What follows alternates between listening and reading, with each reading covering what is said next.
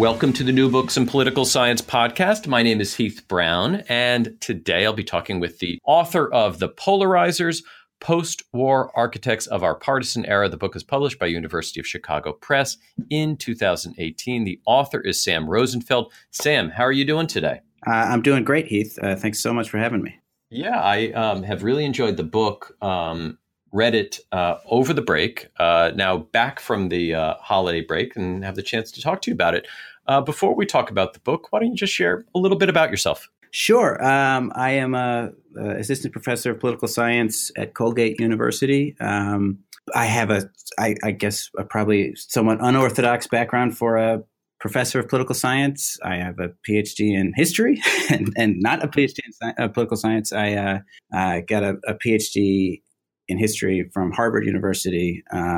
And after that, did a kind of visiting assistant professor circuit across small liberal arts colleges here in the Northeast. And I'm now planted here at Colgate. Prior to grad school, I was a journalist in Washington, D.C. For a magazine called The American Prospect for several years.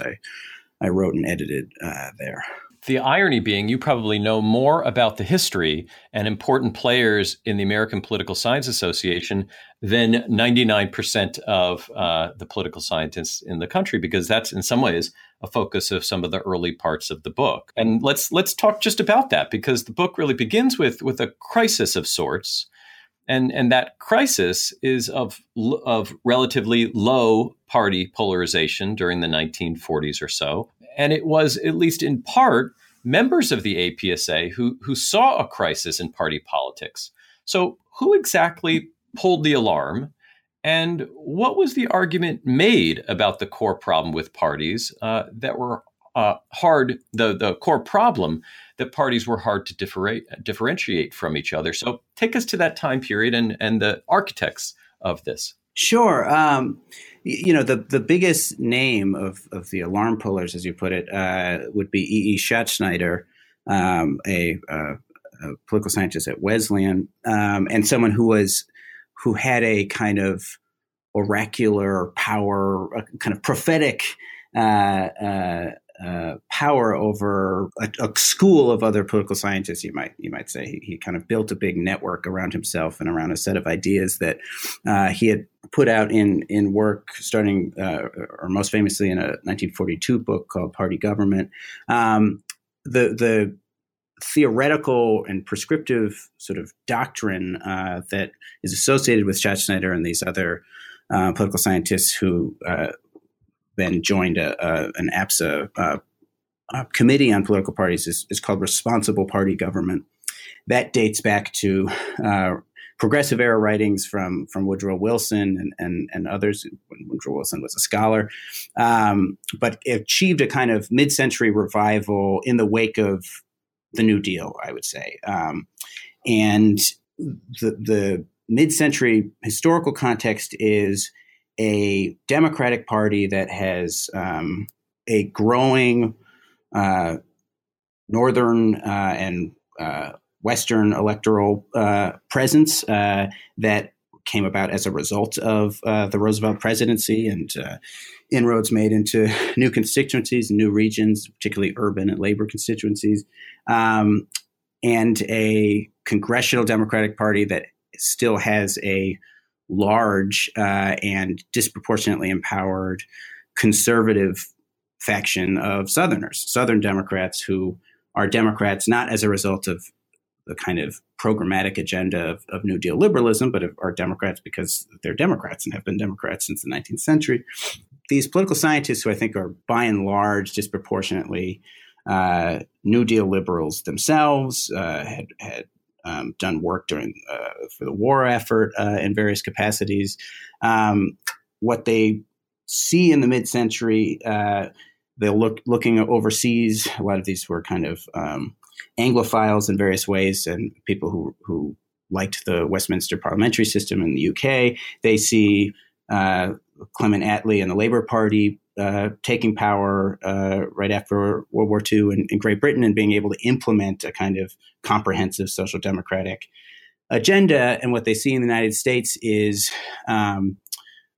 Roosevelt and then especially Harry Truman being elected on what they see as a popular liberal policy agenda and are stymied by there's both a kind of critique of the Constitution, of checks and balances, of a kind of cumbersome congressional process, but also stymied by affection of their own party. And that factional heterogeneity that you can see in the Democratic Party, there's a counterpoint on the Republican side. There are predominantly Midwestern-based stalwart conservatives, and then there's liberals and moderates. A lot of sort of big state governors were liberal and moderate Republicans. There's a tradition to that as well. And what you end up getting is, as reflected in all sorts of kind of empirical political science scholarship that a lot of listeners will be familiar with, this mid-century era of exceptionally high levels of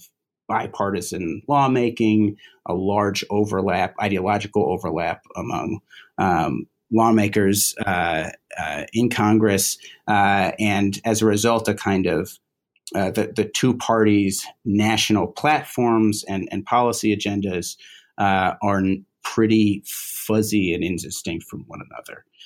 That was perceived as a problem by Schattschneider and his crew, who are named to form a committee on political parties in the late 1940s for the American Political Science Association. And they put out a report called Toward a More Responsible Two-Party System that lays out an argument for why indistinct parties in a two-party system, where these parties are the only games in town, fails democratically. It doesn't give voters sufficient choice or alternative directions for taking policy. And then once in office, these parties are incapable of forming and then actually implementing comprehensive policy agendas. And therefore, come the next election, voters have no way of knowing who to hold accountable for policy outcomes. They thought that was bad. Now, Democrats largely benefited from this party system for much of this time period, much of the 20th century. But by the mid-1960s, things begin to shift for the party. I wonder if you could talk a little bit about where the pressures come to sort out the Democratic Party. Where is it? Is it the APSA offering its scholarly critiques, or are there some other things to take into account to understand these changes? Sure. I mean, I do. Because I think political scientists often bring up this APSA report and under the assumption that it was ineffectual and had no effect, much like most of us feel about our work most of the time. But it did. It was. It had a limited degree of real political impact. But no, that was clearly not that's not what is causing the changes in the Democratic Party over these decades. What you get on the ground and in the world of political activism that is relevant to party politics, you have first, it's kind of two waves, I would say, tied up in generations. You have, in the context of a long-term decline of patronage-based party organizations that dates back to the progressive era, where the basis for being involved in party politics is material. Supplanting that, you have the rise of issue-driven, sometimes ideologically driven political activism, what comes to be called the club Democrats or amateur Democratic sort of movement. James Q. Wilson wrote a book about these people at the city politics level in the early 1960s. And these are, after World War II, predominantly middle class, disproportionately educated and professional, liberal political activists they're New Deal liberals. They're getting involved in and in confrontation with existing state and local Democratic Party organizations who are typically, if not sort of outright machine oriented, they're less ideological and issue driven, and they wave a mantle of reform of the parties themselves, as well as a kind of a set of policy positions and policy agendas relating to the welfare state, and especially civil rights, that animates and ends up transforming a lot of northern state and local Democratic parties over the course of the 1950s and early 1960s. I spend a lot of time on these people. They really did imbibe some degree of responsible party doctrine. They spoke in the language of reorienting the parties so that they were both more issue driven and more differentiated from one another, and they act with more discipline when in office. And then, of course, a huge motor for political activism and factional politics over the course of these decades is the civil rights movement that has some of its own distinct origins. But civil rights organizations are tied to a lot of labor movement activists who have connections to these reformist democratic activists. They are all articulating something of the same critique of how institutions like Congress operate to empower Southern Democrats, as well as reforms of the parties themselves.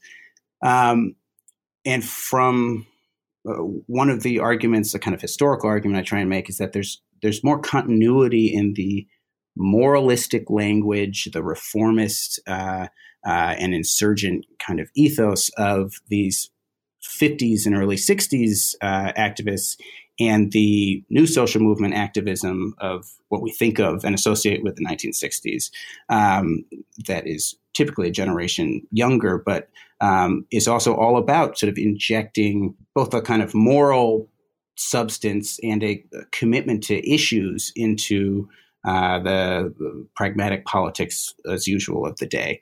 And that, of course, builds into a new reformist push in the starting with the 1968 convention and culminating in the McGovern-Fraser reforms of nominating procedures. So playing a part in this sorting, and you have this great chapter about Bill Brock.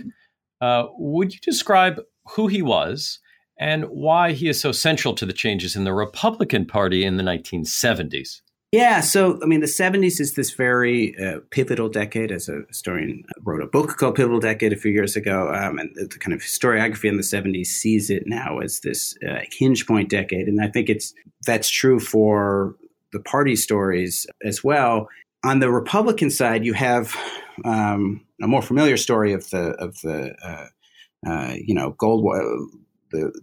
post-war grassroots conservative activism, as well as the intellectual conservative output of Bill Buckley and National Review, et cetera, culminating in the Goldwater insurgency of 1964. And you get some of the same sort of a parallel factional battle between ideologues and pragmatists in the Republican side, as you see in the Democratic side. By the 1970s, there is, at the top level in the wake of Watergate, just true disarray and institutional flux on the Republican side. But you also have kind of two tracks of issue activism and sort of grassroots movement activism that are gathering and importantly being channeled by political entrepreneurs that we call the New Right. You have on the one hand a mobilization, a much more self-conscious mobilization of business interests into intense political advocacy, both through lobbying and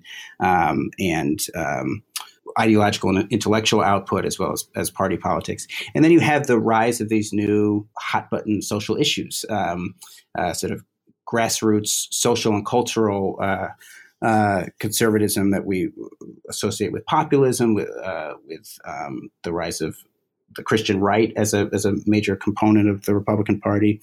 So all of this is kind of going on, and there are, I think, the important architects are these New Right brokers, essentially, who are forging ties between these new movements, many of which, including the Christian right, did not have a kind of affiliation with the Republican Party prior to 1978 or so, and forging ties with them and the institutional Republican Party.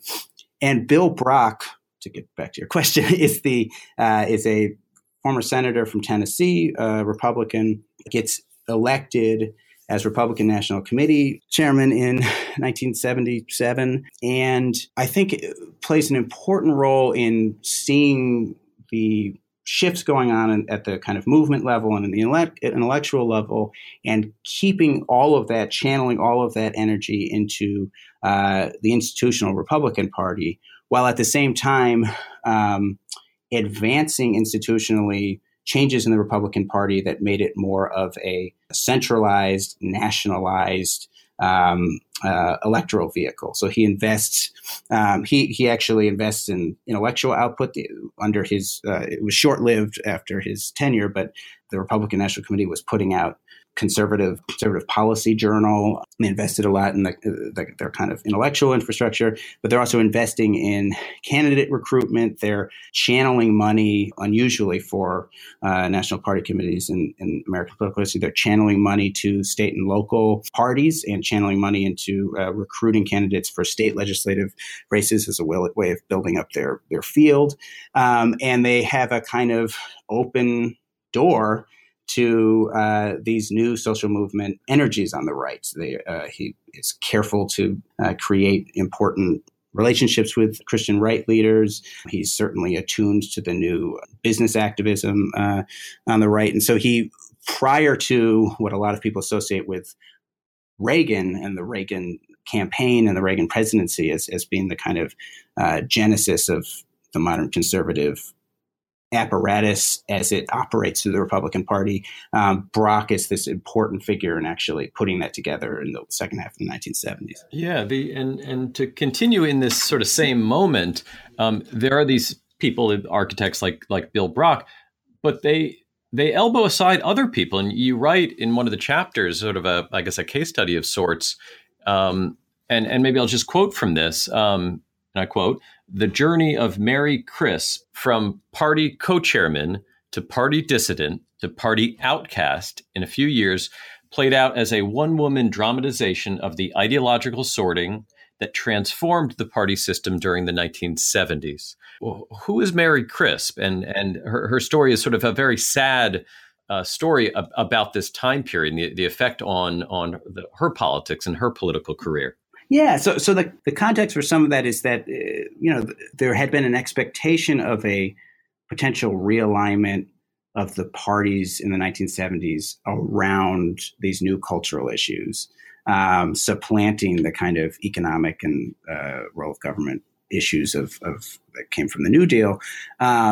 What in fact happened was that the parties ended up sorting and polarizing on the new social and cultural issues and the economic issues. But the sort of cultural side of this caught a lot of people in the vortex. And so Mary Dent Crisp was a political activist, longtime political activist from Arizona, who was named party co-chair when Bill Brock took the chairmanship of the Republican National Committee. She had been a loyal and active Republican her entire career. And what she also was a self-identified feminist, as were many other Republicans at the time, especially professional Republican women. And her tenure as Republican co-chair, coincides with Reagan's. He ran in 76, and then he was building up a campaign for nomination again in 1980. And it also coincides with this huge mobilization by people like Phyllis Schlafly on the right, on the new right, to combat the state ratification process of the Equal Rights Amendment. And his tenure, it's the same time when you get a major mobilization of the pro-life movement and an injection of the pro-life movement into Republican platform politics. She was both pro-choice and ardently pro-ERA, and would continue to point out as she started doing battle with these activists that the Republican Party had the national platform of the Republican Party had been in favor of the Equal Rights Amendment for several decades and had a much more consistent supportive view of the ERA than the Democratic Party had. But over the course of this second half of the 1970s, very, very rapidly, the ERA had made it just to a handful of states left needed to ratify the amendment after it had passed overwhelmingly in Congress. This new, nascent, anti-feminist political activism caught Mary Crisp in its crosshairs. And by the time of the 1980 leading up to the 1980 convention, once it was clear Reagan was going to be the nominee, Crisp is increasingly outspoken about her own opposition to Reagan. She gives an interview in which she says a lot of nice things about John Anderson, who had been a moderate Republican nominee seeker and then decided to run an independent candidacy that year. And that interview, she had already had an increasingly strained relationship with the rest of the leadership in the Republican National Committee, including Bill Brock. That interview causes Bill Brock to essentially silence her at the convention, stripped her of all of her formal roles that she was slated to have at the 1980 Republican Convention. At that convention, you get activism to eliminate support for the ERA and eliminate or toughen the pro-life planks on the Republican platform, two things that these activists succeed in doing over the strident but ultimately unsuccessful opposition of defenders of Republican feminists like Crisp. She gives a tear-felt sort of farewell speech at the platform convention, and then she goes right into the John Anderson campaign and becomes an official in the John Anderson campaign. So over the course of literally just a few years, you see the experience of somebody being caught in volatile factional crosswinds. And it's someone who can go all the way back to activism in the Goldwater campaign of 1964 for her claims to Republican Party loyalty and service, but is no longer with the program when it comes to a whole line of issue positions that are rapidly becoming